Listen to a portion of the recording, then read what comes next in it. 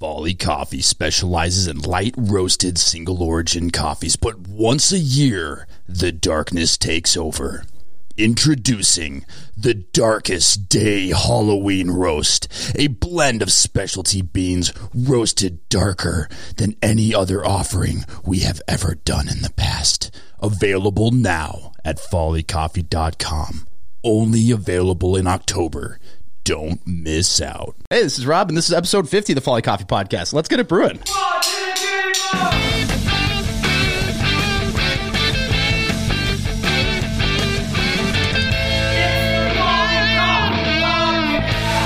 And that's the other benefit of this little studio is I now have button features. we have an audience with us today, and we have a full band. Exactly. Well, that's the great thing is no one watches the video, so they might actually think we have an audience here. Absolutely. Give us a round of applause again, please. Yeah, there we go. And then, that'll come in handy today with something we're talking about. Oh, yeah. I am here with Niles Deneen of Deneen Pottery. I am a huge fan of, this is the weird part where I'm kind of talking third person, but you're right in front of me. I am a huge fan of brands where I don't know how I know them. And you reached out to me and emailed me, and instantly I recognized the name. And I was like, wait, why do I know? It's because of Pottery, mugs. There's so many different people doing it out there. But instantly the name rang. I've seen your mugs at Surly. I've seen them with like, what's the big coffee company that does like the Viking branding and all that? Death Wish Coffee. Yeah, Death Wish Coffee. You see their mugs plastered all over social media. And I just instantly recognized the name and knew the mugs. And I was like, I don't respond to many sales emails, to be honest, because they come in. But I was like, I recognize the name, and then I read the story about your parents and you taking over the business, and I just have seen your mugs around. That I was like, at the very least, I want to check out what is going on, because brands where you just know about it, and I was like, that means something is going really right. Yeah, I think you like to think so. At least if you send off an email to someone that sort of is familiar and they're like, I want to check this out. I mean, that would say that we're not screwing up majorly. Yeah, so. And it's funny because I was like, I don't know why I know this, and then that's what. So it's a weird feeling when you're like, I know this, but I need to find out why I know this. And then the more I looked into it, I go, oh yeah, I've seen it here, I've seen it there, I've seen this. Well, I feel the same way about your brand. That's such a lie. No, it's not such a lie, because when COVID happened, it was like coffee. Coffee seems to be one that's stable. I mean, we work with a bunch of different verticals, so hospitality and the national parks, and so many of them were just like, we're closed, restaurants closed. It was like, I've got people, I gotta get them to work. Coffee. And I had heard, and you were like in the ethos. I knew of Folly Coffee. It was like how, where, what. And as I'm reaching out to you, then that Channel 4 deal with Jason DeRusha came on, and I was like, son of a, this is crazy. It's like serendipity or something. So it's like then I investigated you a little bit more, but I still want to hear your origin story. Like, how did this all start for you? All right, I guess we'll get this out of the way. I mean, you've told it enough, I'm sure. No. So previous to coffee, I worked for Boston Beer Company right out of college, which is Sam Adams. I used to say Sam Adams Angry Orchard Twisted Tea, but now you say Truly Sam Adams Angry Orchard Twisted Tea, because Truly has become its own thing. But while I was doing sales for them right out of college, I started there in 2013. I did feet on the street sales for like 2 years. Wow. And while I was doing that, I became just a massive beer nerd. Like, got my Cicerone certification, like became one of the beer nerds at Sam Adams. Like, there's a small clique of people that were like, everybody here's a fan of beer, but like, we're the nerdy nerds. And so you guys are fans. We know what we're talking about. Yeah. And so I got my Cicerone certification, ended up getting promoted down to Champaign, Illinois, where I was doing more like key account management and like working with distributors, and started pursuing my advanced Cicerone, which was like 3 hours of studying a day for 4 months. I missed it by 3 points, and it was right around this time that I was like, okay, I'm gonna go for it again, but I got to take a mental break here. And during that time, a coworker of mine used to sell specialty coffee and was like, how are you into like great beer and really great food? And I taught myself to cook so that I could do better on the flavor pairing side, and you're drinking crappy coffee. And I was like, it didn't even register to me that was a thing. I was like, what are you talking about? Like, I thought these chains were like, I thought this was good coffee. And he wrote down a list of roasters, and Sump Coffee in St. Louis was nearby my territory. And so I went into there, and that first cup I had was just like naturally processed Ethiopian Yirgacheffe, big blueberry notes. It's like the ultimate coffee to give a newbie. And they're like, what? this is just coffee. And so I'd pick the barista's brain about it and was just instantly obsessed. And I think part of it, looking back onto it, because I have a lot of fleeting obsessions I've found in my life. But why did this one stick? I think part of it is the time that I was about to retake the advanced Cicerone, where I had this routine of 3 hours of studying that just disappeared. So all of a sudden I had this free time that just instantly went into coffee. And then the other side is the more I learned about coffee, the more it became compelling, because I was attracted to it by the taste and just it's a brand new spectrum of flavor that I'd never explored. But then you learn about the culture of people behind it in the U.S. And then you learn that the high end of the category, the specialty coffee, like what we're doing now, benefits everybody in the supply chain. And then that's what really drove it home is like, whoa, so by drinking better coffee, everyone benefits if you're working with the right people. And that gets to the farmers in the fields and the... Exactly. Because everybody hears the term fair trade price, and this is very important because it makes sure that you're paying, I think the fair trade price is somewhere around $1.20 right now. But this is, we're paying for coffees that are 3 or 4 times this amount. And so fair trade's important, but if you're pushing people to drink better coffee, like what we're roasting or what other great roasters are using, it's going to be 3 or 4 times that the farmers are getting paid. And so at that point, it was kind of like, I loved my job. At this point, I was in St. Louis doing like sales training and distributor stuff. And it was like, okay, well, I'm a single guy with no real responsibilities. Like if I was ever going to do something, this would be the time. And then also I started doing research into the business side of the high-end coffee and noticed big similarities between what happened in craft beer like 10, 15 years ago in coffee, in the sense that the number of coffee drinkers at this point, and this was like 4 years ago now, it remains remarkably stable over time, but the amount people are spending on coffees continues to increase. And this tells me that, okay, the number of drinkers continues, but that means they're just buying better and better coffee.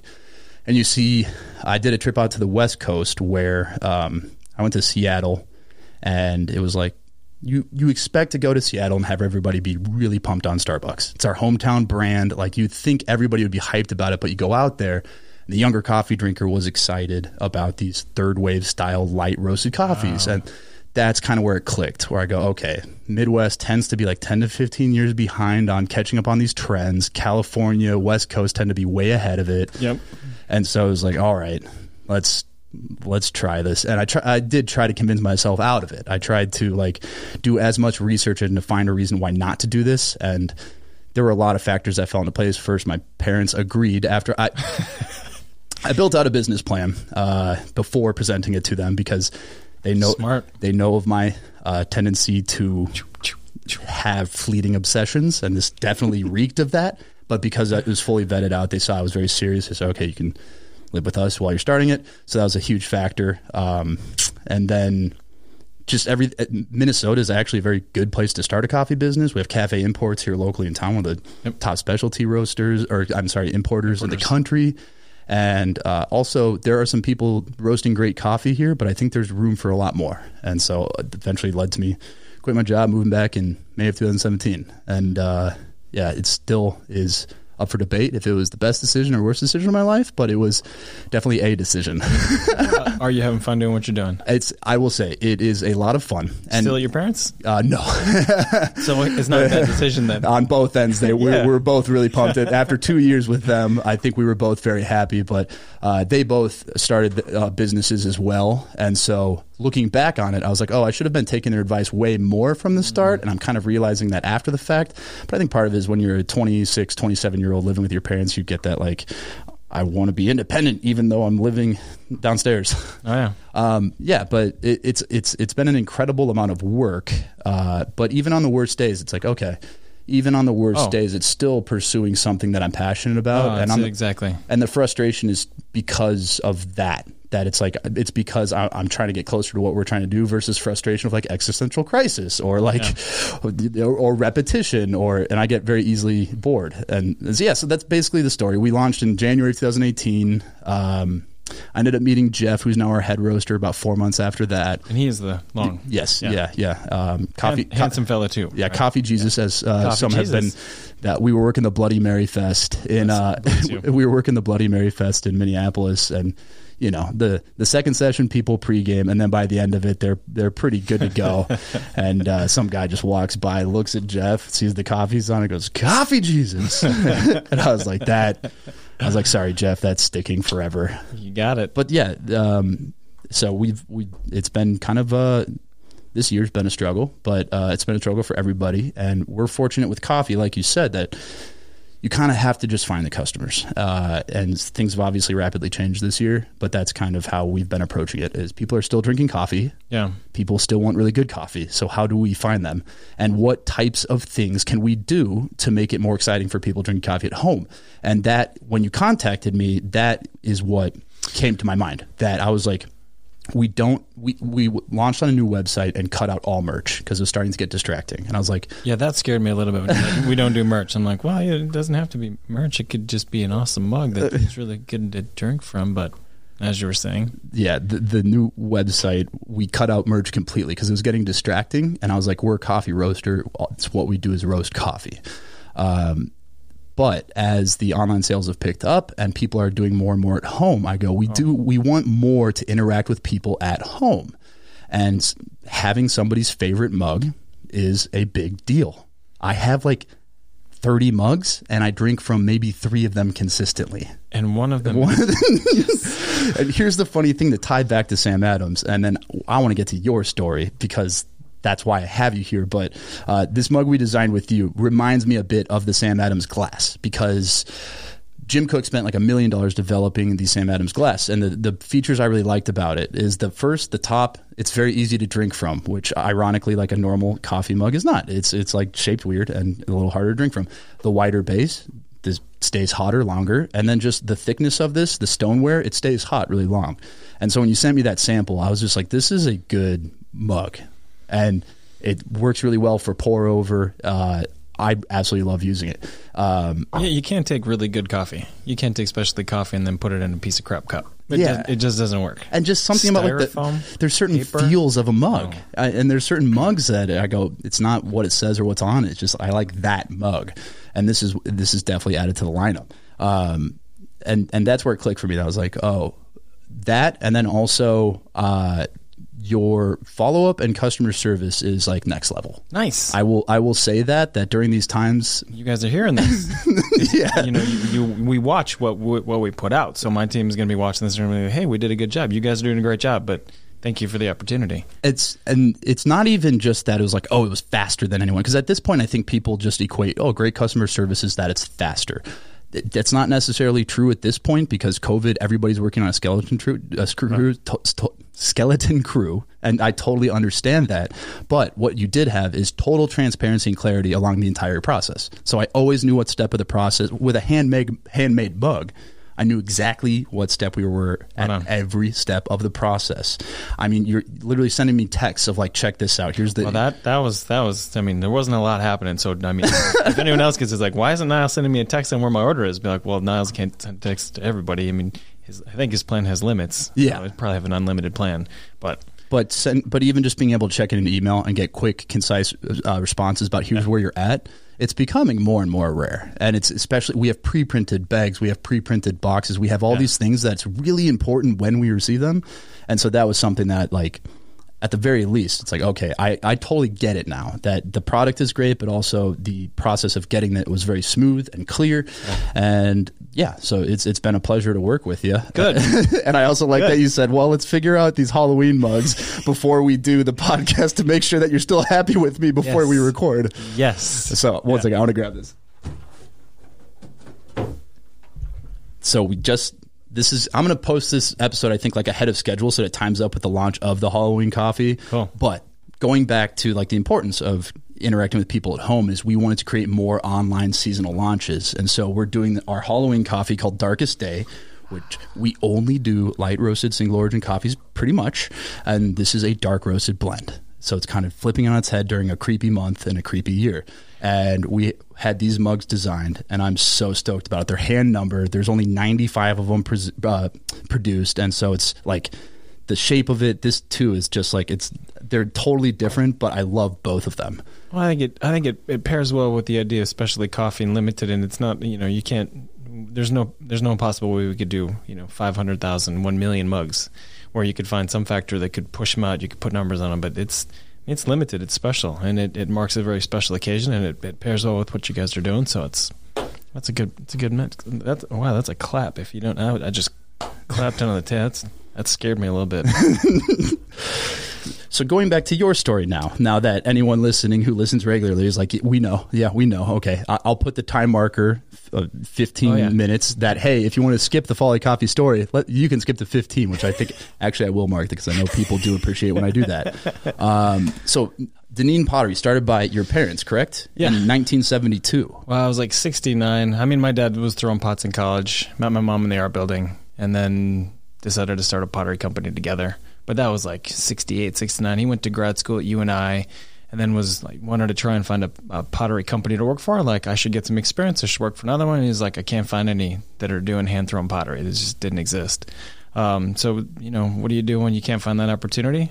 Just do it yourself. So, what was the landscape like in the 70s? Because with today, e-commerce being a big thing, it's easier to find customers and interact and engage them directly. How do you, in the 1972 or late 60s, start a pottery business and start to get the word out that this is even available? Oh, well, I was born in 75, so I don't have boots on the ground experience there. I do know that we had an epic fail, but as you know from being a small business owner, every time that you have a failure, you learn something, and then that becomes part of your DNA. So retail stores, that was one avenue, and then wholesale. So he's trying to split it. So he was doing dinnerware, and he was like, I'll make up, it was called Cloth and Clay. It was like Pottery Barn, but he was going to make all the pottery, and then he was going to source all the tapestries and all the home goods that you would need.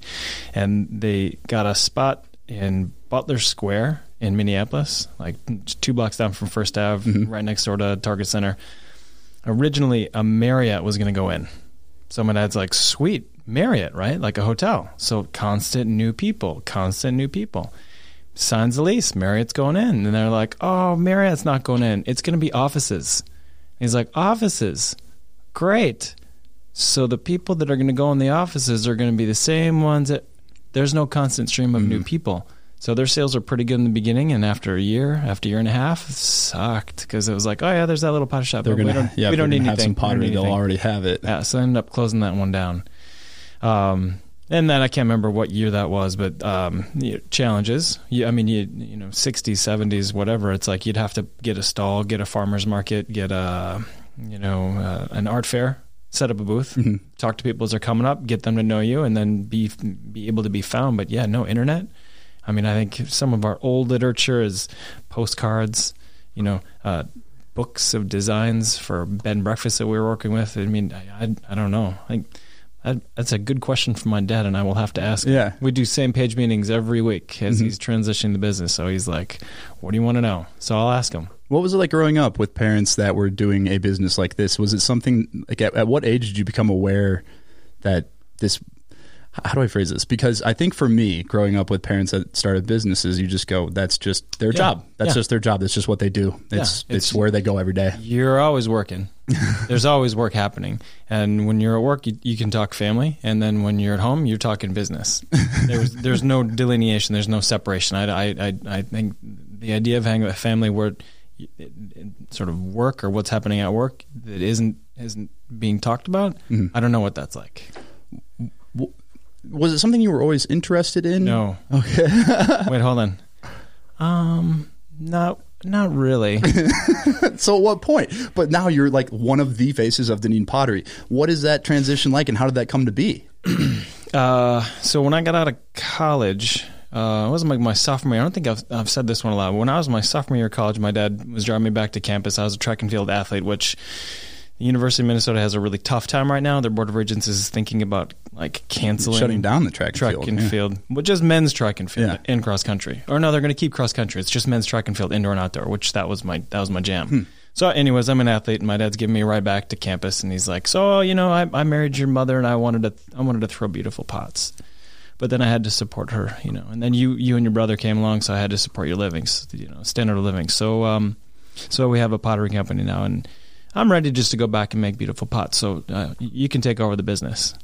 I was like, oh my God, I don't even know what my major is. I've got a year and a half until I graduate. I don't want to, the world seems like a very big place. I've lived in St. Paul. I'm living in Minneapolis. I got to go see some stuff. So then I decided I needed to leave. So I flipped out and became a model, and then traveled, 5 or 6 continents, got married, got my pilot's license, thought I was going to fly airplanes for a little while. But that moment, like you were saying, 3 hours a day, you were 3 points away from passing your test. So I had one of those moments where I was like, I'm going to do this, and then something happens, and then it's like you go that way. The butterfly effect, like if you could go back and it didn't happen, I wouldn't be sitting here, neither would you.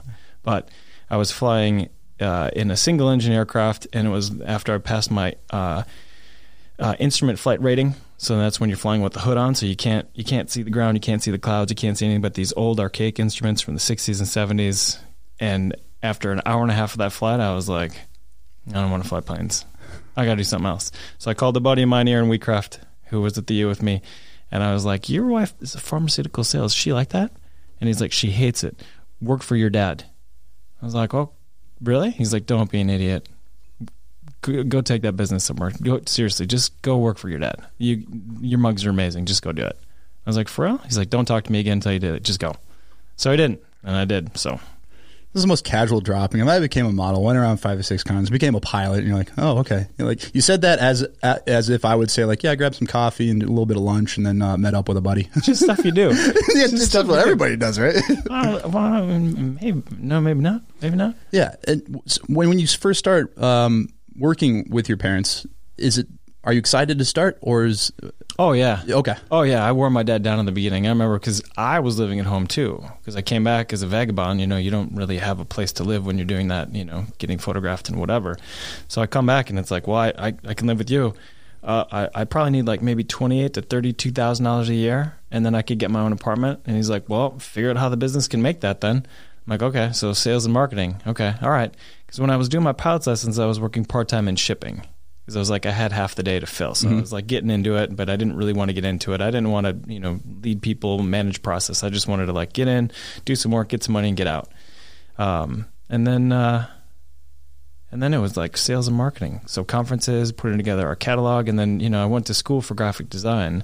So like I had the skills to be able to put together some stuff and have it make sense and do a little bit of communications. And then it was just like you get to connect with people.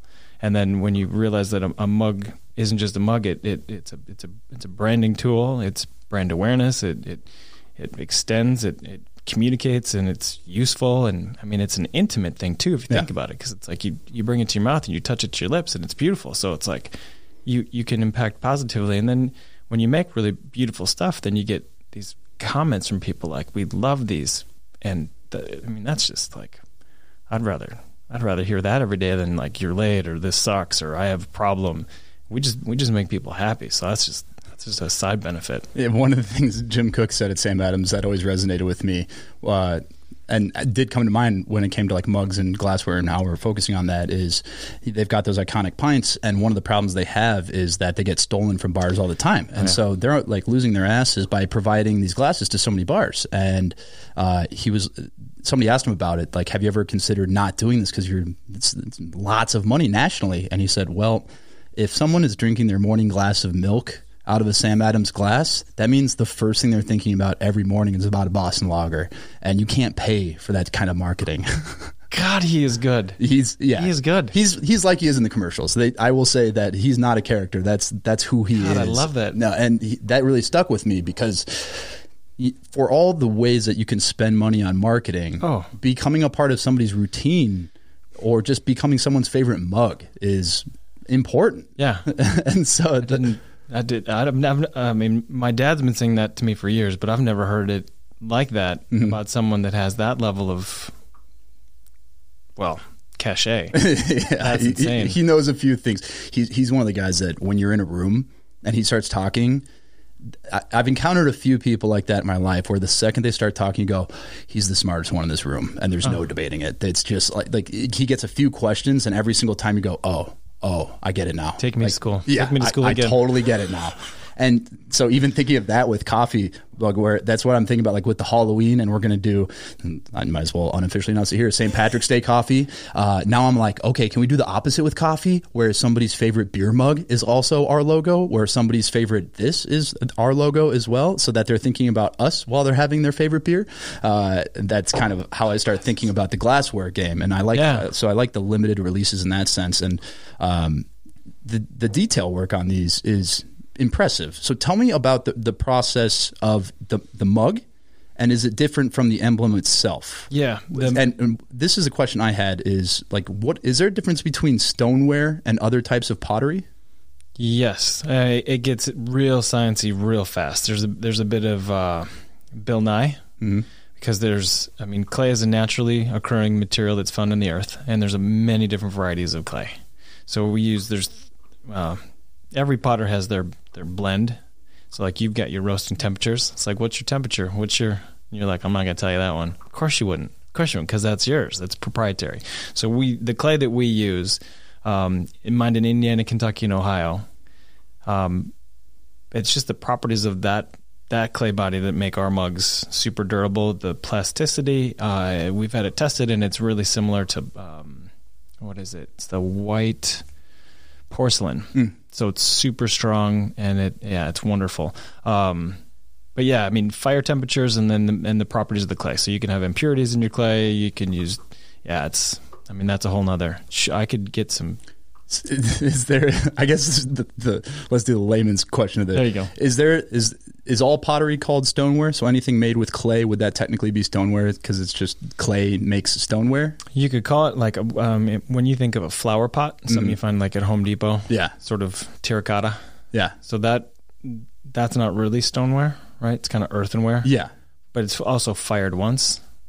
So it's a good question. Yeah, it's a good question. You're stumping me. But when it says stoneware and it shows up, I go, okay, that makes sense. When you encounter a terracotta pot, you go, it's different. But why is it different? And the blend that goes into it is as important as anything. And then your temperatures. And how are you doing these emblems? Because that was honestly one of my worries going into it. Is we've run into this problem with a lot of handmade stuff. Oh, there's liquid in there. That was yours. That's not mine.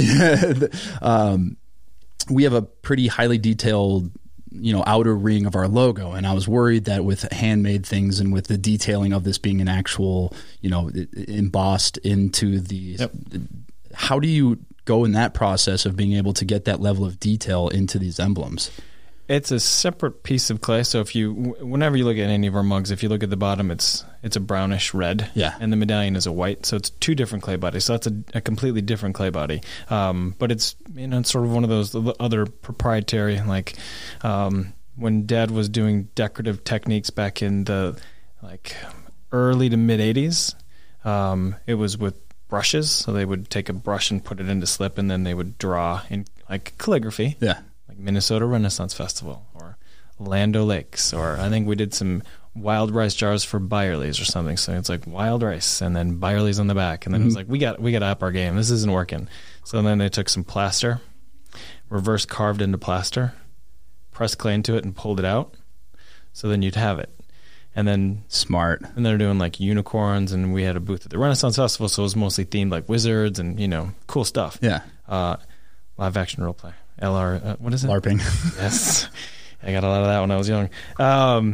But then someone came along and said, we want to put our business name. And he's like, oh, geez, you got like perfect letters. Like this isn't I can't carve that one.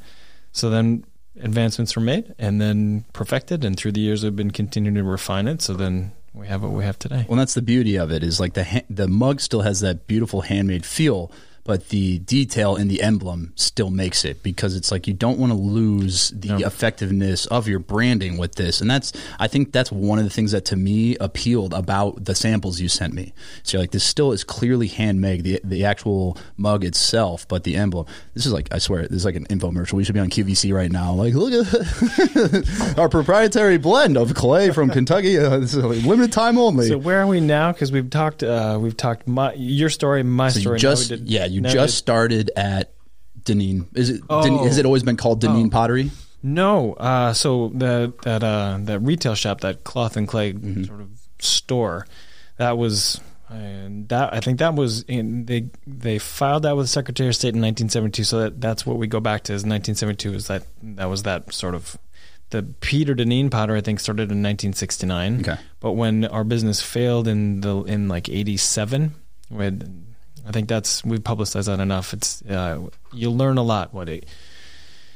Knowledge is what you get when you read the fine print. Experience is what you get when you don't. We got a lot of experience out of the 80s, a lot of experience. But when the business went under, one of my dad's business partners, he was deciding to start back over. My mom and my dad separated. My dad lived somewhere else. And then it was my parents' 50th, actually, their 50th anniversary. And my brother and I sat down with them, my mom said, I think it was you and your brother, you and Owen, that you're the reason why we really got back together. And I was like, wasn't it partly the business too? And she's like, well, yes. I mean, your father was going to start a new business, but it was you boys that really helped our family come back together. And then the business helped too. And then the fact that we were successful, then we're all still one unit. But when he was starting back over, he was trying to figure out how to get a name or to, he didn't have any money. And his old business partner said, well, I still have the books for Cloth and Clay. You just dust it off. You just haven't filed any returns for a number of years. So you just have it. So I think he was 50-50 partners at that time. So then he was just like, I'll just sign it over to you. So he just signed, here, you can have ownership of Cloth and Clay. It's just yours. And then he started back. So Cloth and Clay was the name, and then it just didn't work. And every time he'd say, look, Cloth and Clay, they're like, oh, what's the cloth part? I was like, we don't do cloth. We don't do cloth. That was going to be my immediate question. Is like, what is cloth referring to? Yeah. Well, and then before I worked for my dad, he had a friend that was a silk screener. So then he would go to bed and breakfast conferences and he'd bring his buddy Roger. And then they'd have T-shirts and aprons, whatever it is that you'd have that you'd be able to put your brand on. And then it's just like after a while, I was like, this is just, find the one thing you do it really well. Don't get out doing a lot of different things. It's just stay focused. So we then, changing the name was Deneen Pottery Cloth and Clay, 2 names together. And then we slowly just deleted the Cloth and Clay. I mean, obviously we didn't have much of a budget to hire a marketing firm to really help us do a rebrand. We just changed the name and then put it in a font, and now that's it. So it's just done. But it gets the story across, especially I think now that you're a part of the business too, the name is even more impactful because now that name refers not only to... Yeah, I think I'm going to change the name to Niles. What was the business like when you joined, and what were changes that you were looking to make, or was it just amplify what's currently happening?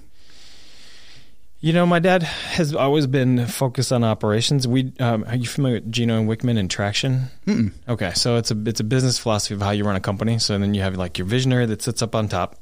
And then in the way that they classically have the Traction model, you have your visionary, your integrator. Oh, Traction. Yeah. Like EOS. EOS. Yeah. Yeah, EOS. So what was the first? You said Wickman? Gino Wickman. Oh. He's the author. He's the guy that... Oh, yeah. No, see, my brain, I'm good for one word. I can associate one word with something, and then I'm good, and then after that, you lost me. Yep. Anyways, so EOS. Yeah. If anyone that doesn't know it, you can look it up. You Google it. Entrepreneurial Operating System. Yes. Yeah. Well, that's 3 words. You said 1 word. Well, it's an abbreviation. If I knew how it worked, I'd be in a much better place. It's not that we have to have the best tools. We just have to know how our tools work. Mm-hmm. So, but my dad was more of a visionary, and he was really heavy in ops. And then through just having business, failing business, and he had the finance side. So then I came in on the sales side. And he really kind of just let me do whatever I want on the sales and marketing side, and then he really focused on operations. And he would focus on the manufacturing. He'd focus on our glaze chemistry, our tech, our the processes that we have in place, which when you have time, you're going to come over and see the place. Absolutely. You're going to love it.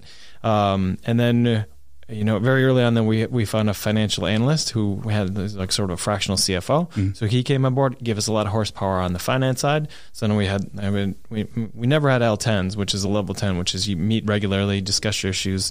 It's a really great, the entrepreneurial operating system is really wonderful if you stick to it, and we're sticking to it now. Jeff and I are off and on for the past 2 years. It's hard. We used to drive out to Silver Lake where we originally started, and we would do them on the 1 hour drive, and it was perfect. And then when we moved over here, we kind of did it for a couple weeks, and then it quickly went away. But it's tough to keep up. But when you're doing it, the meetings to kind of my takeaway of it is I hate meetings because it's a lot of people that want to do show and tell to show what I'm important, what I'm doing is important. Okay, your turn now. And what these meetings are is the week prior, you set, here's what needs to get done in the next week. If it didn't get done, it becomes an issue. And you say, we will discuss issues at the end of the meeting. And then you identify that issue. Did it happen because of do we have something within our system that's wrong? Did I do something wrong? Did you do something wrong? Basically, where's the accountability with the goal of fixing that issue permanently versus like stuff just keeps happening over and over. And when you do it weekly, stuff just Jeff put it best. He goes, when we were doing it, he's like, I'm never stressed because I know exactly what's expected of you and what's expected of me for the next week. And that's all we do in that week. Yeah. To-dos, getting to-dos articulated, documented, and then you follow up on them. You're held accountable to what you say you're going to get done. And so I big time interrupted you there, but I wanted to insert that in there because anyone listening, that's like, and that doesn't matter. They say it's like for X amount size. There's two of us, and I think it's still effective. I have a business coach, but one of our mutual friends, a guy that turned me on to it, Todd Gimbel's his name. He's got Golden Treasures on Grand Avenue. He is the sole proprietor of a jewelry shop. He has, 3 or 4 employees, I think. He does EOS with his jewelry shop. Yeah. He does sales and marketing. He has a level 10 sales and marketing meeting with himself that he holds himself accountable to the stuff he has to get done. It's like, so the system can work for one person and it can work for a company with like 5 or 5,000. Well, it's incredible for accountability because even if he just hosts it for himself, he can then show that. Because I think one of the big frustration, and this is true for me, this is true for anybody that's ever worked for anybody, I think, is you look at your boss and you go, what the heck are they doing with their time? And then this happened at Sam Adams. I was like, what the heck is my boss doing with their time? Then I got in that position and I was like, oh, wow. Okay, this is why I wasn't okay. And then you're like, but what is my boss doing now? And then you get in that position. You're like, oh, okay. Now I'm starting to get it. Yeah. Well, and there's line work, there's busy work. And then there's, blue sky is a term that I'm starting to realize now. Just to be able to allocate time for yourself during the week where you don't have anything planned. Catch up on stuff, or you just get to dream. You just get to put your brain in a place where you're like, all right, what should we be thinking about next? Where's the trend? Where's the pattern? What are we not thinking about? How do we think about that one? And then, sometimes there's a lot of post holes to dig, and you just got to dig a lot of post holes. The soup's back there on the truck. What is he doing? Okay, maybe that guy was just, drinking a beer and smoking a cigarette for 4 hours while you put in 40 posts. But he could have been doing something else when he could have been thinking about where the next deal was going to be, or being ready for the landowner that was going to come over. Sorry, as a tangent. I don't know where that came from. No, my buddy Johan, who's one of the owners over at Wesley Andrews, put it in an interesting way. And it sounds like this is kind of the setup at Deneen too, is that it's the entrepreneur's job to basically tell the story of the maker. And I thought that was a really interesting way to put it because I roasted coffee for fun, and I quickly realized when I started roasting that I was like, oh, I can't be the one that's the head roaster though, because it would take me years to be proficient enough. And what I want to do is find somebody that can create the quality of coffee that excites me, and then go tell that story. And that, because I always had this imposter syndrome where it's like, but I'm not the one actually doing it, but I'm insanely passionate about it. And then that clicked for me that I go, oh, that role is equally important in a business. Yep. And so it's going in and being able to take that specialization of roles was that something your dad willingly put on your plate, or was that something that you had to convince him to do? Well, there was a real symbiotic way that we just started to, I guess synergy, symbiotic. He's like, you got this, I got this, and then very little communication was needed. Everything just kind of, that's the best. Just kind of worked. The things you're doing, I don't want to do, and the things that I'm doing, I know you don't want to do. I've stressed that several times. You don't like doing that? I would love to do that. Oh, you have it. Sweet. Talk to people. Coffee Jesus doesn't like to talk to you. He wouldn't want to do a podcast. It's questionable. He is extremely, extremely thoughtful, and I bounce all my ideas off of him. But in terms of like wanting to actively go out and do it, I think it's probably that would be my lane. Yeah, like introvert, extrovert. where your specialties. I don't know how to define them sometimes, and I've told him all these things, so I'm not worried about saying them. That it's like, because he presents like that, very introverted, quiet, but he's like an insanely driven hard worker, and we just present very differently. So I was like, we're more alike than we are different, apart from a few things. But going to what you had with your dad is that the things he wants to do in the business are not what I am even able to do. And then the things that I do, he has no interest in doing. And so it's very easy to kind of establish that. And then we don't step on each other's toes. Yep. Yeah. And my dad and I are in a unique situation now as he's sort of transitioning. He signaled that he's, he's 72 and he's like, okay, I mean, you gotta take it. You gotta run with it. He's talked about a November date of like, let's sign some things and you do it now. Mm-hmm. I don't know what it's like to transition. I know that it, change is hard, and when being ready for it is something that, either you are or you aren't, but when you are, you certainly are. So it's, we're working through some stuff, but we've, regular meetings, dedicated time, just like you do with an L10. It's just like we meet every Tuesday from 1 until 2. He brings his to-dos that he's gotten done or not, and I bring mine, and we hash some stuff out. There's a little bit of family stuff in there, but usually it's focused real on business, and I think he's been a little frustrated lately because it's like an hour is not enough time to talk about business. Mm-hmm. But to go back to your point about why you would hate meetings and why meetings suck if you don't really have an agenda, you don't start on time, you don't end on time, and you don't have accountability, meetings can just go. And it's like, wow, I'm late from this meeting and then that meeting, and it's cascading and it's crappy. It's like, well, if you start on time and you end on time, you're good. Then you just have to learn how to talk about it, drop it down. Like, hey, I want to tell you about this thing. It's like, no, let's drop that down. We can rank all of our issues, of all of our opportunities, but we only have so much time. So let's talk about the ones that are most important. So save the story. It's a nice story, but I don't have time for the story. I want to get to these 3 issues that are really hot, that are really important. And it's hard to say without coming across as like, I don't care, because you can be like, I don't care. I do care, but not in this context. Yep. What was your first win when you come into the business and you're like, I'm sales and marketing now? Is there a memorable first moment where you're like, oh, okay, now we're rocking? Yeah, every day you get to go in and things are going right. I mean, that's a win. To really count one that's like big. We grew up in hospitality. We grew up with bed and breakfasts. But it's like every industry that we work with, they're all super special. They've all, every one of them's got wonderful characters and personalities, and there's, high volume customers, and then there's like, sort of lower volume customers. And I'm attracted by the people. So there's people in different countries and different companies that I've worked with that are just awesome. But I'd have to say, I always thought our mugs would be a really big hit in national parks. Never knew how to get there.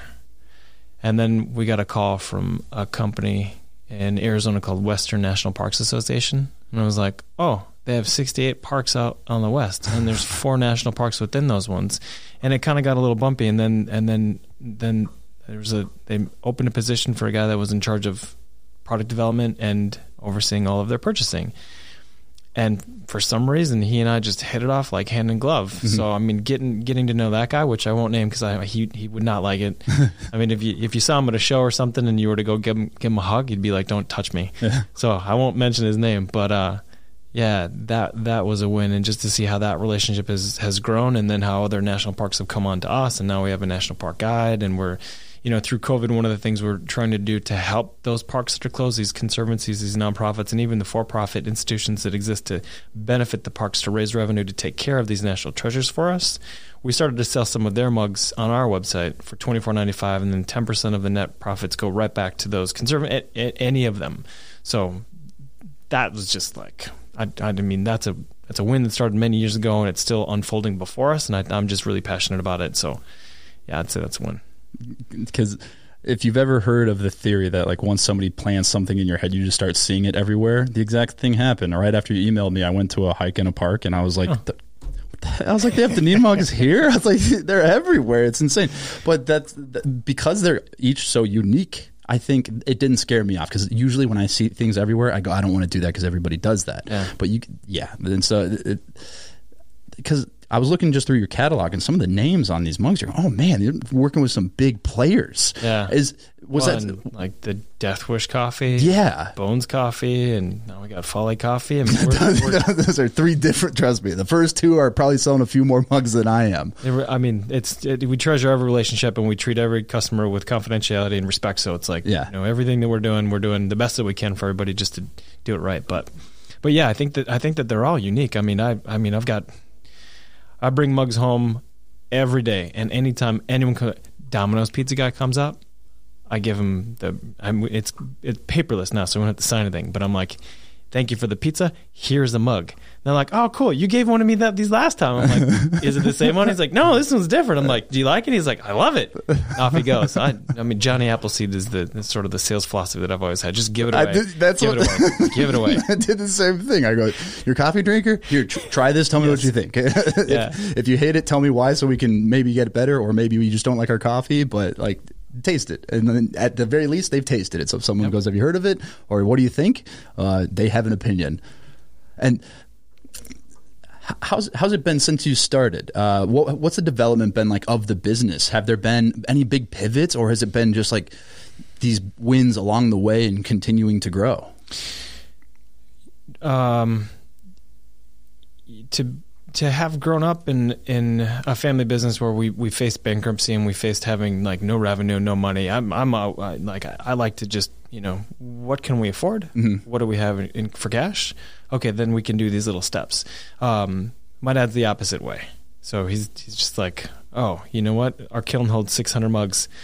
We need another kiln because we're doing like, 700 in orders per day. So we can keep up because we can fire on Saturday, but we need another kiln. It's like, okay, get another one that holds 600. He's like, no, we're going to get one that holds 1,200. You're like, that's too big. How much is it? And he's like, oh, it's a big number, but we're going to need it. And you're like, I don't know if we're going to need it. We haven't seen like, huge sales increases, but he's like, we're going to get it. Our staff, the three of us at the time, were like, no, I'm not three. We had like, probably 25, 27, 30 people. It was like, well, this is going to delay some of our orders because we're not going to be able to fire it every day, because if we're doing 700 a day and it holds 12, then it's like 3 or 4 months later, it was firing every day.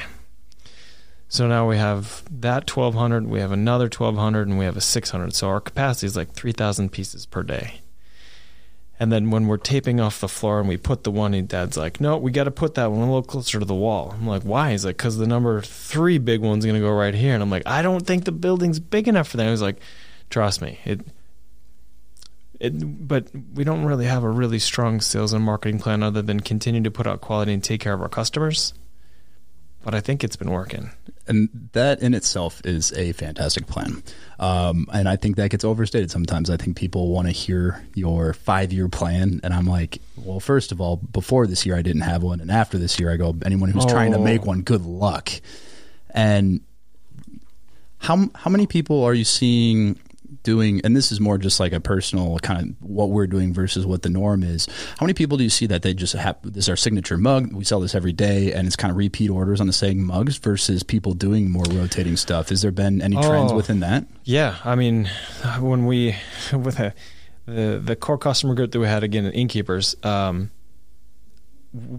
continue to do follow-up calls with like, an inn in Vermont or something, and it's like, nope, we get the round belly, we get it in navy blue. We'd like another 100. I'm like, okay, this is the 3rd time I've talked to you in 4 years. Can we just try another color? No, that's our signature color. It works real well. We like it. We're good. Mm-hmm. And now today we've got customers that are like, how many can we get? What did we do last time? I want to get something different. So, I mean, I don't have metrics on it, but I mean, there are still some people that like, they find that one style, they find that one color, good to go. Like, we don't need to change this up. I mean, it's very much Henry Ford. And if it works, it can work. But then, changing styles and colors it's another reason to get another mug. I mean, it's just, variety is the spice of life. What's the weirdest, most unexpected customer you've worked with in terms of like industry? Because even today I was like, I saw this cool logo and I was like, oh, that's an interesting mug. And then it was like a hair products company or something like that. Suavecito? Yeah. And I was like, that's interesting. And so that's when I was like, man, what are some people you've worked with? No, like one of the coolest ones that came through was Frank Abagnale, or Abagnale Frank Abagnale, Catch Me If You Can. Oh yeah. Yeah. He got an order of mugs. Really? Yeah. The team, the couple of people that I had working on that one with him, like, wait, you're that guy? And he's like, yeah, I'm that guy. So he sent over some nice little thank yous, and it was like, that's that guy. Yeah. So to be one step removed from Leonardo DiCaprio, and then to have a guy that was such a frickin' story. I mean, counterfeiting in Germany, running checks, and just like, how did you do? And then, by the way, he was a pilot too, but not really a pilot. And then he was a doctor, but he was not really a doctor. And then he was a lawyer, but he passed the bar. But then he never went to law school. I mean, smartest guy in the room. Yeah. Yeah. That order was pretty cool. Yeah. Have you seen?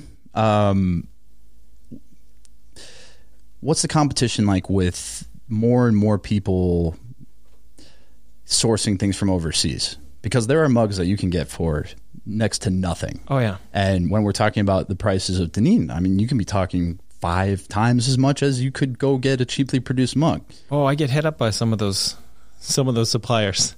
Yeah, there's one in China that keeps sending me, like, do you have any needs for ceramics? We work with many of the brands, Nike, Chanel, Gucci, Prada, Nestle, and like, did you look at our website? Yeah. We make mugs. Maybe they think that we could buy those and then resell them somehow. I don't know. I mean, no, it's I think it's a blanket search, and they send it to everybody. We get ones every day for coffee shop. Do you want this or that? I was like, we don't have a coffee shop. Like, I don't know if you've looked at it. But you have the tasting. We do have the tasting room. So now it could be like, maybe that's what they're talking about. But this has been going for 2 years, and we just launched last weekend. So I want to hear more about the tasting. You can. This is a recurring theme of pretty much everything I think about in the beverage industry because of how it compares so much to craft beer. But brewery tours, I think, are one of the ways that craft breweries got everybody so excited because it's really actually amazing when you think of somebody turning 21 today. They just start drinking craft beer.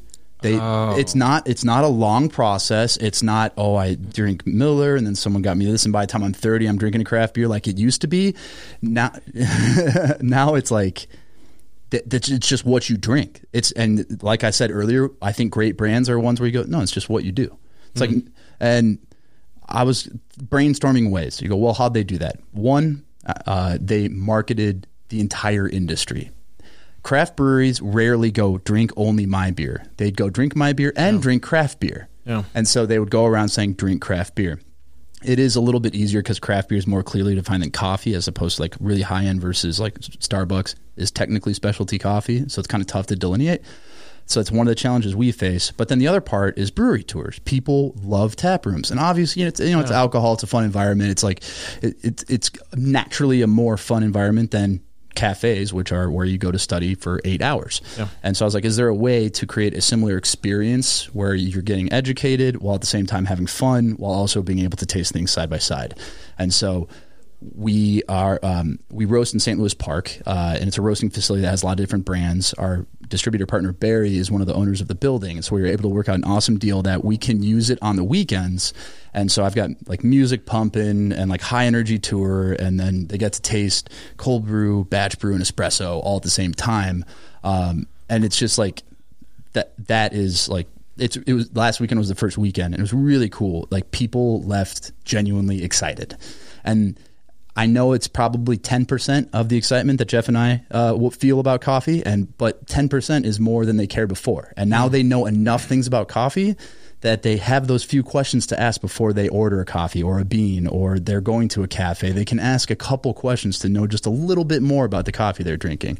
And so part of this is obviously I want to create excitement behind Folly, but it's also I want to excite the entire industry because I think to this point, all specialty roasters have been aiming for only specialty drinkers and marketing specifically to them. But I go, it's all these mass chain drinkers is the huge part of the pie that like they're being ignored by specialty because they wouldn't even appreciate what we have. And I go, no, it's like good coffee tastes good.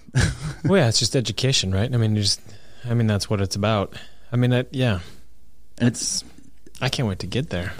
We'll have you anytime. Okay. Yeah, we're open every weekend now, 8 to noon, every half hour doing tours. Oh my god! Yeah. But that was the idea behind that, is just customer engagement, and like, how do we get directly to them and show them what we're doing and get an experience to engage customers. That's awesome. So that's kind of like, that's been in the works since pre-COVID, but now the digital side is like, how do we engage people at home? And that's something I continue to brainstorm. Yeah. Have you heard of Caffeine Crawl? Yeah. I did a few of those over the few years that I was becoming obsessed with coffee. Yeah. I was doing anything. I mean, I would drive 8 hours to go do one of those, just so that you could hop and learn what people were doing. And I had a notebook filled with like 300 cafes and roasters of like, here's what I like that they're doing, here's what I didn't like, like, I make fun of myself that like, I understand I look and act like a bro a lot of the time. Like, and so when I go into a specialty shop, I think a lot of times people assume that I probably am not a huge coffee nerd, and the experience I have a lot of the time can be, a little bit patronizing, and a little bit like, if I go, oh, what do you have for coffee today? They'll answer with like, do you want a latte? And I'm asking like, well, oh, what do you have for, which processes are you serving, which origins, like which brewing methods do you recommend? And you have to ask a few questions like that before they go, okay. You're smart. And you know what you're talking about. Or just like, this guy is a huge coffee nerd. And then it opens up. Yeah. And so I wanted to create something that you don't have to ask those few questions. You just get it right away. And then when you taste the coffee, it's either good or it's not. And yeah, no, I mean, I'd love a refresher course. It's, I mean, we get a lot of different coffees in, and just getting that basic understanding for what you got. But no, I can't wait. It'll be good. Yeah. It'll be good. I don't think I'm going to bring the kids though. If they like espresso, it's nice and chocolatey. That's my favorite sign. Unattended children will be given. Yeah. Those classic. It's like the live laugh. It's like the coffee shop version of live laugh love. Was it 2 espressos and a free puppy? Yep. Like, oh my God, you're just gonna kill me. This is gonna be terrible. Yeah. No, we do have hot chocolate for people who have kiddos and want to come by. We're just creating. Even I will say, even if you bring kids, like, I'm playing music, I'm making a ridiculous fool out of myself during the tour. So at the very least, like, kids are gonna be like, what is this person doing? I could see that in you, having a lot of energy, being a bit of an entertainer. It's physically exhausting. That's like the Bill Nye type stuff. That's like, let me educate you on coffee and entertain you at the same time. Yeah, this is going to be an experience that you will learn, and it will be engaging, and it's going to be a lot of fun, and you'll never have anything like it. Yeah, Come on in. I had Katie on last night from Angel Food Bakery, and she's been on like 3 different reality shows, and so we were talking like, what, like, is that how people really act on the reality shows? Like, is that their true personality? And she's like, look, how people normally act is not super entertaining, so you have to play it up. And I go, oh, that's really true for what we do on social media, for sure. I say me and Jeff turned up to 11. Like, it's our actual personalities just turned all the way up. Yeah. And then for something like a tour, like, if you're going to pay for an experience, I want to go to something where I get excited. And so, like, I do the full Britney Spears microphone, so it creates like that kind of performance feel. Like, it's a good time. Wait, I was envisioning something else about Britney Spears when you were doing that. It's just the microphone. Just the microphone. Yeah, so your hands are free. Yes, the hands are free. That's it's like, there's some battle about her estate right now because she can't. I've noticed that recently. I always refer to it as the Britney Spears mic, and when you say the name right now, people are going, ooh. Like, what do you mean? Yeah, like, what's going on? Yeah, do you know something? So when you're saying you don't have like this big grandiose plan in place, when you think of sales and marketing, do you have kind of like, obviously with like EOS, you're familiar with like different business structures. Do you have any favorite books or things that you've learned through the years that have helped guide how you do sales and marketing? Like the Little Book of Selling. It's a little red book. I read that one. I've never. Duct Tape Marketing is another one that I've read. No, I mean, some of the best lessons I've ever got. I mean, we had an outside sales rep that worked for us, and he got me into you need to have a pitch. You need to have and I can't remember the one he had at the time, and it keeps changing. I mean, we're Donald Miller's Story Brand is one I'm really hot on. What's that? Donald Miller. Yeah, what is that? Story Brand. Why? Just look it up. I mean, there are some of the education that you can, some of the books you can read, some of the education can be really impactful, and some of it's like you almost, I mean, like, talking to a football coach about what offensive line plays are they really interested in. It's like, I'm not going to tell you till next season. No, I'm not going to talk about that one. I'll talk about my players. I'll talk about the schedule. I'll talk about some triumphs. I'll talk about where we fell apart, but I'm not going to talk strategy with you. I'm not going to talk about how I'm going to line my guys up or the plays. So, but that one, I'm digging that one. I hear you. I'm the same way. I'm very transparent, but there are some things that I feel like I've kind of figured out something that I should probably use for a while until I start telling people about it, until it's like not so, I don't know. But it's like traction, we share that for sure. Yeah, for sure. That's a level playing field. I mean, I'd highly advise it to anyone that is in a business that wants to try and be like us, or in a business that, is bigger than us and wants to swallow us up. It's just like, any business that you're going to run, there's just some good stuff. Yeah, the thing I loved about the way you sold is you clearly like approached Folly for a specific reason. And what I mean by that is, like, I don't approach a customer unless I truly believe that our coffee would be a great fit for their business. Oh, yeah. I don't approach cafes that have super price sensitive customers, because that would be a nightmare for them to try to sell more expensive coffee. So I only approach places where I genuinely believe this is a fit and have a reason why. Yeah. And you came to me, and it's like your story about Deneen and being here in Minnesota and being local and having the different brands, I was like, it all resonated with me. And I was like, he's clearly, I get, like you were just saying, you get the emails where you're going, you didn't. Oh, it's a form. I question if you even went to the website. Yeah. You just Googled it, saw that we were a coffee company, and then assumed we have a cafe, that we do this and that. Yeah. And you go, you didn't even click on the link to see what we do. Yeah. And there's, well, thank you for that one, but it's like, if I'm gonna, find a new customer, and a lot of the customers that we work with are like, they're brands that I would want to associate with anyways. And it's like, I know the mug is going to work. You didn't ask me like horror stories though. Let's end on that. I want to hear a horror story. I never do this, but we're doing this. We're doing the shoot right after. I want to make sure that she's not sitting outside trying to get in. I wouldn't say it's a horror story, but sometimes you find a customer that you want to work with. Yeah. And I've learned from the good friend of mine, Aaron Wheatcraft, who has a company called Archon Solutions. So if you're looking for anything that a business would need in any capacity, he's a guy that could help you. It's a shameless plug. But he's like, I don't go after every customer. I go after the customers that are going to help my business grow. So he's really savvy and business minded in that way. It's like, if I've got like 200 or 300 employees, that's a good customer that I would go chase. And I'm like, oh my God, that's too big. If I know that the mug is going to look good, I'm on it. Mm-hmm. So Castle Danger, big fan. My wife loves their cream ale.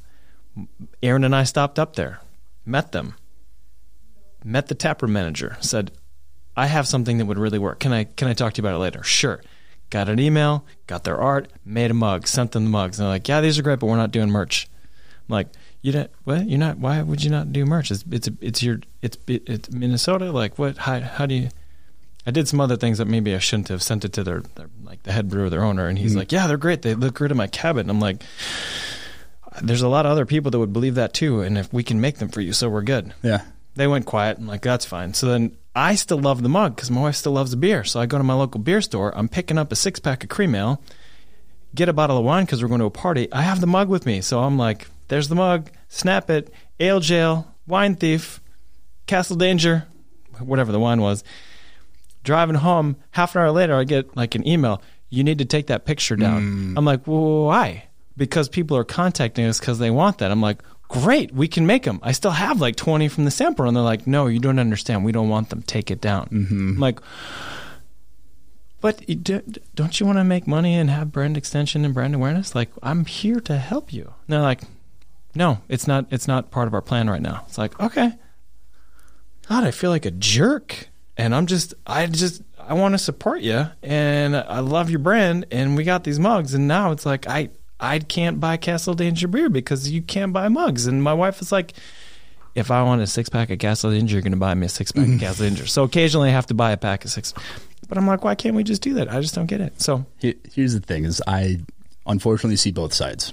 I bet, because I have things that people go, "Why don't you do this? You're stupid." And I go, "It's just like never say that." I'm not saying you've said that, but I've been told that. It's like, you should be doing that. Why don't you do that? Even just like in the tasting room, the only merch we have is beans, a single mug, which I'm sorry is not your mug. It had to be tacky for, again, This is something where you go, why are you doing that? That's stupid. Why do you have a different mug on your website than what you're selling at the tasting room?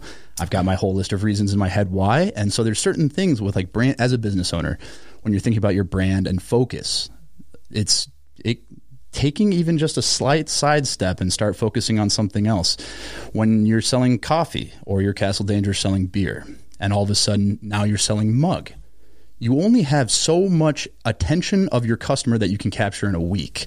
So as I'm marketing our beans and our roasting process, now I've opened the tasting room. So I'm starting to get anxious that now I have to promote that too much. And how much of time is that going to take up and affect the focus on the fact that we do wholesale beans and sell beans online?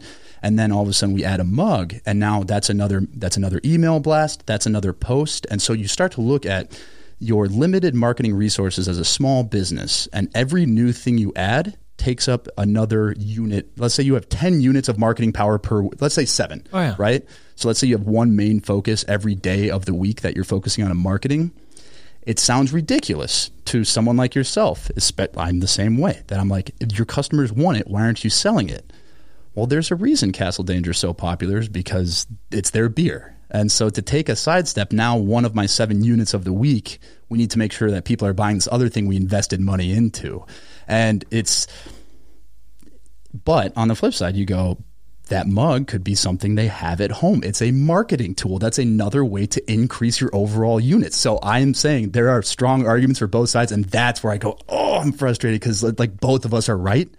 And that's the thing, is both sides are going, I'm right. And you're like, but I am too.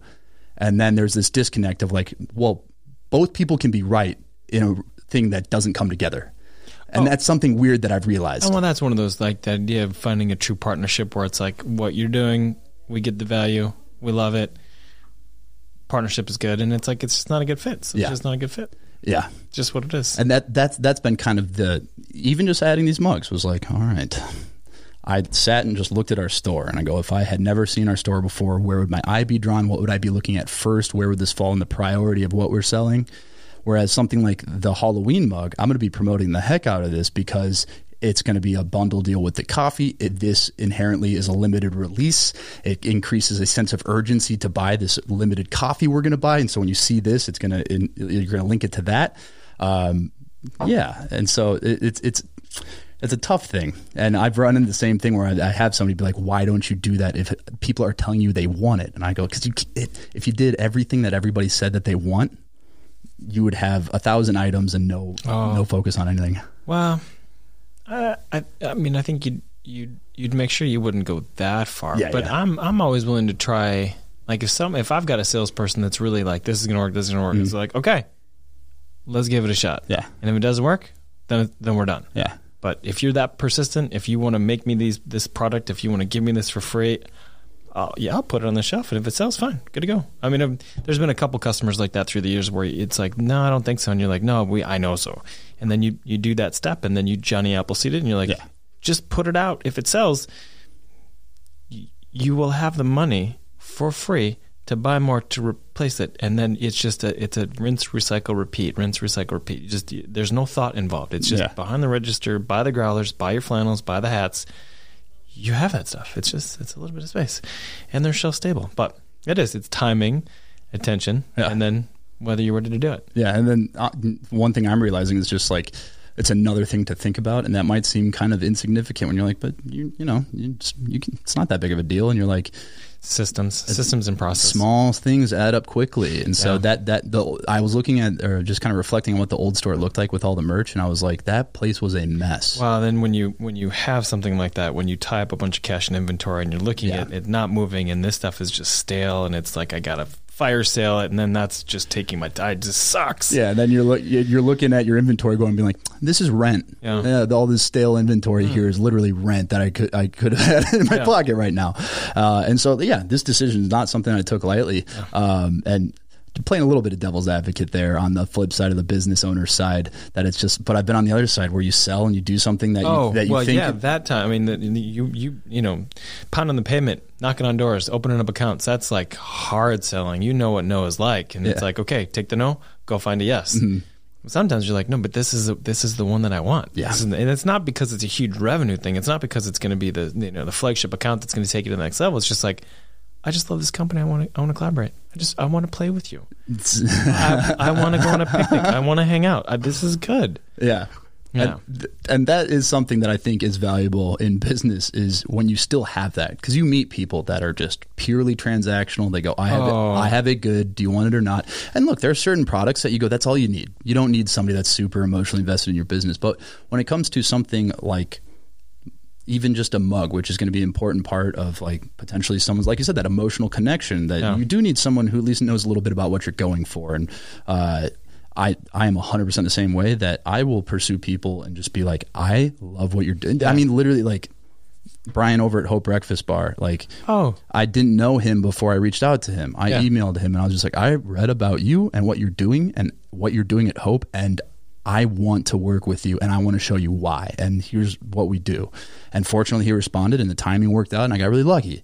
And to this day, it's a great partnership because I still am heavily invested in what he's doing and want to make sure that we're certain. And when you're invested into what you're giving back, it's like giving back. Yeah, and when when you're proud of what your customers are doing with your product, that's why it's like this played out thing where we say, well, we don't do transactions, we do partnerships. That's what we do with Folly. It's something that you're going to be reordering. We're not just transactional.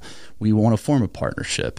And that's quite frankly the feeling I have here, that it's like you want to continue working with, not just, you want to work with Folly.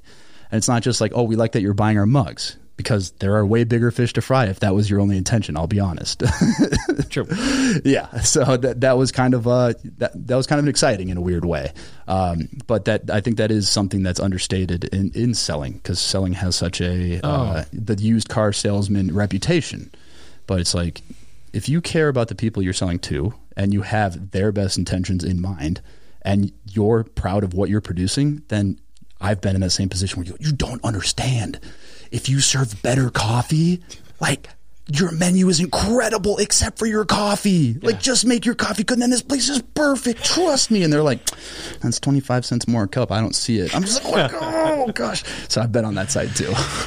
Yeah. Well, when a restaurant has bad coffee, for sure. And the funny thing is, right now, that's the expectation. If you get a bad cup of coffee, you go, yeah, I'm at a restaurant. It's not a cafe. I wouldn't expect it. When you go out west, it's different. It's you know which roaster you're drinking. They know which roaster they're serving. There's more and more places just better coffee and espresso is more the norm. And I'm like, that's just what because and I'm going to end the episode on this before we go on crazy tangents here. But the espresso is often the last thing somebody will have at dinner if they have espresso. So what if you had an amazing dining experience and then the last thing you taste is bitter, burnt, cheap espresso? Oh. Your last thing on your palate on an amazing meal is burnt espresso. I mean, terrible. And so that's where I'm like, come on, do we not? But yeah. So no bad taste in your mouth. Have a good taste in your mouth. Pony up. I think that should be a good part of a restaurant philosophy. Yeah, absolutely. Yeah, but we are really excited to launch these Halloween mugs. Cool. These will go live next week. I think these one will be more of a slow burn. I think these are just going to be readily available, and the holiday period I think will work really nicely with that. But no, I think you guys have this unique blend in between like consistency and clearly quality, because so many times you either have to choose machine manufactured to make sure it comes through clean and well done versus like handmade, and some of them come out and things are wonky or different or too different, and it's kind of a fine line that I think you guys have the perfect balance between. Well, thank you. And it's awesome to come on here and meet you for the first time and sit down and share a little bit of our bantering about business and philosophy and start and origin stories. But this has been really fun. Thank you. Absolutely. Thanks for coming in. And I will end it and say have a nice day.